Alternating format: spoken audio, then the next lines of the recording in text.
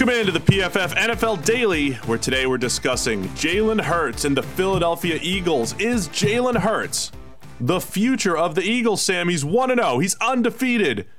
I think he's the future, isn't he?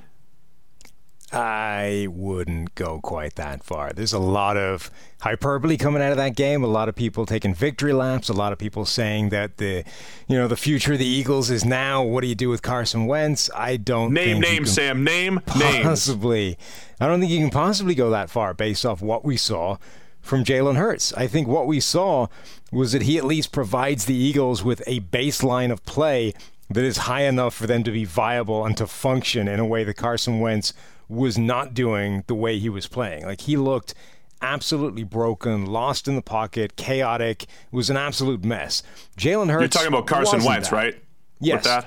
Jalen Hurts at least wasn't that. And they also, they broke out we don't have a great quarterback, so let's come up with all kinds of creative plays. They broke out that package for Jalen Hurts in a way they haven't for Carson Wentz either. So you look at some of the stuff that they did from a rushing standpoint, right? QB power, the inverted veer plays, the kind of, weird end arounds off the back of triple option looks. All the stuff that's in your bag of tricks for like, hey, we've got a creative athlete playing quarterback in this game. They pulled out of the woodwork, and it all pretty much worked.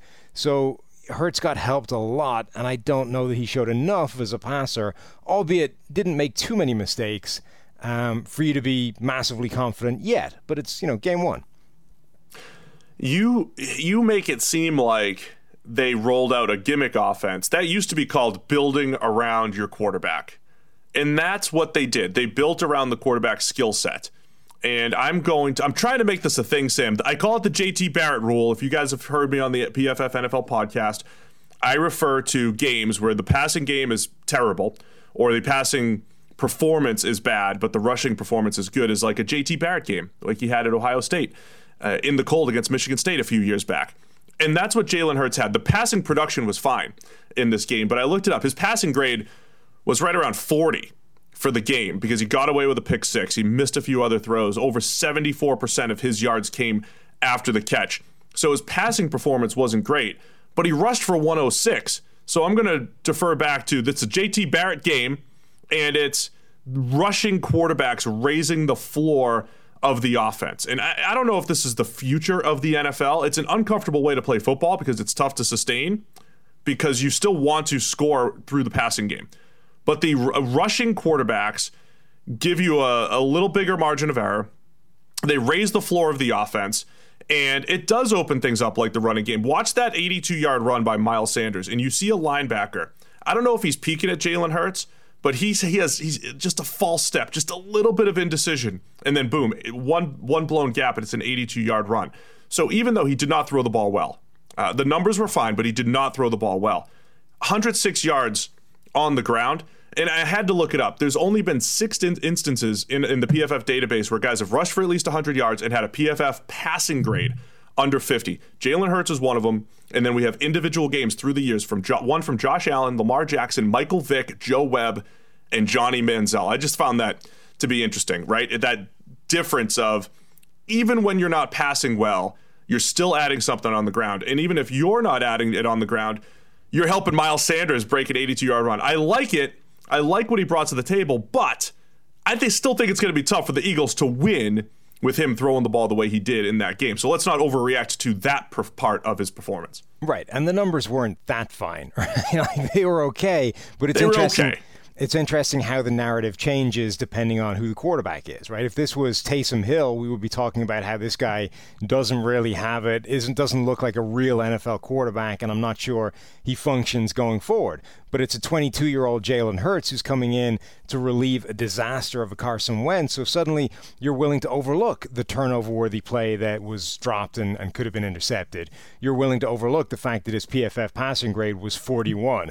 You're willing to overlook the fact that he completed, 5.2 yards per attempt, or that his average time to throw was 3.2 seconds, which is like the longest in the NFL and the longest you're going to see from a quarterback. I think Jalen Hurts for his first start looked fine, right? But I thought the same thing was true for Taysom Hill. But it's very interesting how completely divergent the takeaways were, because he is replacing a guy that was a disaster in Wentz. So I'm encouraged by some things with Jalen Hurts' game, but if he has, 3 more games at exactly this level, that's not enough to go away from Carson Wentz. Yeah, the results won't be the same as far as the win-loss record goes if he plays exactly like that. I don't think. DraftKings Sportsbook, America's top-rated sportsbook app, is wishing you the happiest of holidays. If you haven't already tried DraftKings Sportsbook yet, head to the App Store now because you don't want to miss this. DraftKings Sportsbook is giving all new players the chance to earn a sign-up bonus up to $1,000 when signing up using the promo code PFF. DraftKings is safe, reliable, and secure, making it easy for you to deposit and withdraw your money at your convenience. Download the top-rated DraftKings Sportsbook app now. Use the promo code PFF when you sign up and get up to $1,000. That's code PFF to get a deposit bonus of up to $1,000 for a limited time only at DraftKings Sportsbook. Must be 21 or older. New Jersey, Indiana, and Pennsylvania only. Bonus comprised of first deposit bonus. Deposit bonus requires 25-time playthrough. Restrictions apply. See DraftKings.com/sportsbook for details. Gambling problem? Call 1-800-GAMBLER or in Indiana, 1-800-9-WITH-IT. Now on to the PFF NFL Daily. I will say, on the positive end, the point of this JT Barrett rule that I came up with, right? Or that my epiphany here. Make a thing. Trying to make it a thing. The point there was when the passing game's not there, you still have a chance, right? You still have an opportunity for success. If Carson Wentz put up a 40 passing grade, as he did in week 1 against Washington. By the way, Hurts had the second worst passing grade by an Eagle this year. Carson Wentz had the worst one, week 1 against the football team.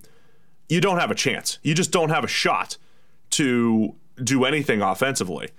But when you can at least rush for 106 and a big chunk of that from the designed running game, you at least have an opportunity to move the ball. So the floor is raised. However, if you're chasing a ceiling, Carson Wentz has already shown his ceiling. And we talked about it back in episode 1 on the Daily. What do you do with Carson Wentz? All of our thoughts are on that episode. But ultimately, I think the Eagles are still tied to him. And I think Wentz's ceiling is still that 2017. Even though you don't like it, it's not sustainable. He's at least shown his ceiling. Where is Jalen Hurts' ceiling? How much can he improve as a passer? We're not overreacting to one game as a passer, but even coming out of college, there's question marks with him as an NFL quarterback. And despite the win, those question marks absolutely still remain after one start here. Yeah, I think that's critical, is wherever you think Carson Wentz's ceiling is, whether it's 2017 Carson Wentz or somewhere a little bit below that, we have a pretty good idea of where it is and that it exists. We don't know where Jalen Hurts' ceiling is yet, and I'm not sure that we have enough time left in this season to even get an idea. Like, he's got 3 more games left, assuming he plays all of them.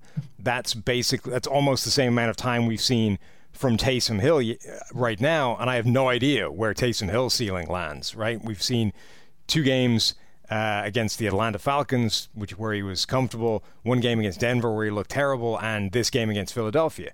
So, Jalen Hurts can play fantastically for the last 3 games of the season, take a giant step forward, and I'm still not sure we would have a good idea of where his ceiling lands.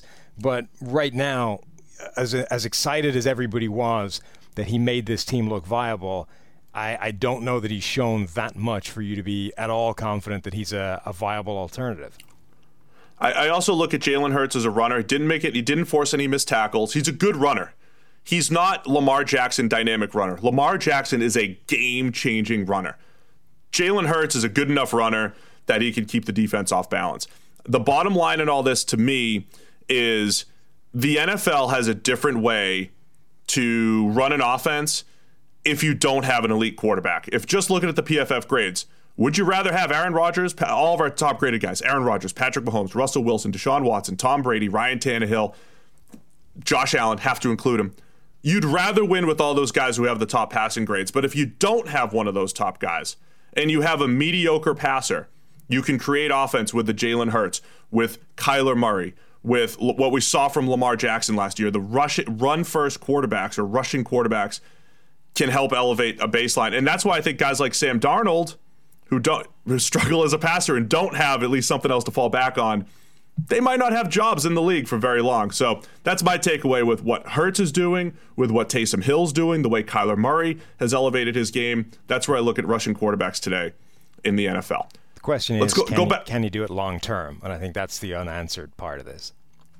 But I think it's the same thing we've said about other quarterbacks. You got to still be looking for that top guy. I'm not building around Jalen Hurts, but for now, if you're just trying to win games with that skill set, you could try to stitch it all together. Go check out episode 1 as well if you want the full Carson Wentz take. It's Jalen Hurts. The big question being, after one game, is he the future of the Philadelphia Eagles? Hashtag let us know.